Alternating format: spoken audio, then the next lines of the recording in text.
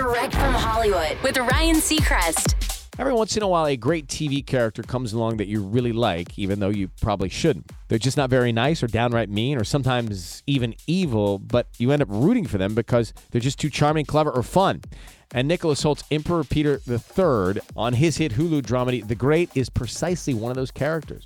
But when asked by EW if he thinks it's okay to root for his character, he says it's not that simple, adding, "What's fun about the characters, even though his observations and musings are ridiculous at times and horrible, they're very honest and truthful. That's why he's quite a likable character. He is a stream of consciousness in terms of what he says and believes in. You always know where you stand with him. Part of him is a monster. But when you peel away a few layers, you realize there is a sweet kid underneath that perhaps you can, maybe not root for, but get behind in a way." Season 2 of The Great is on Hulu. That's Direct from Hollywood.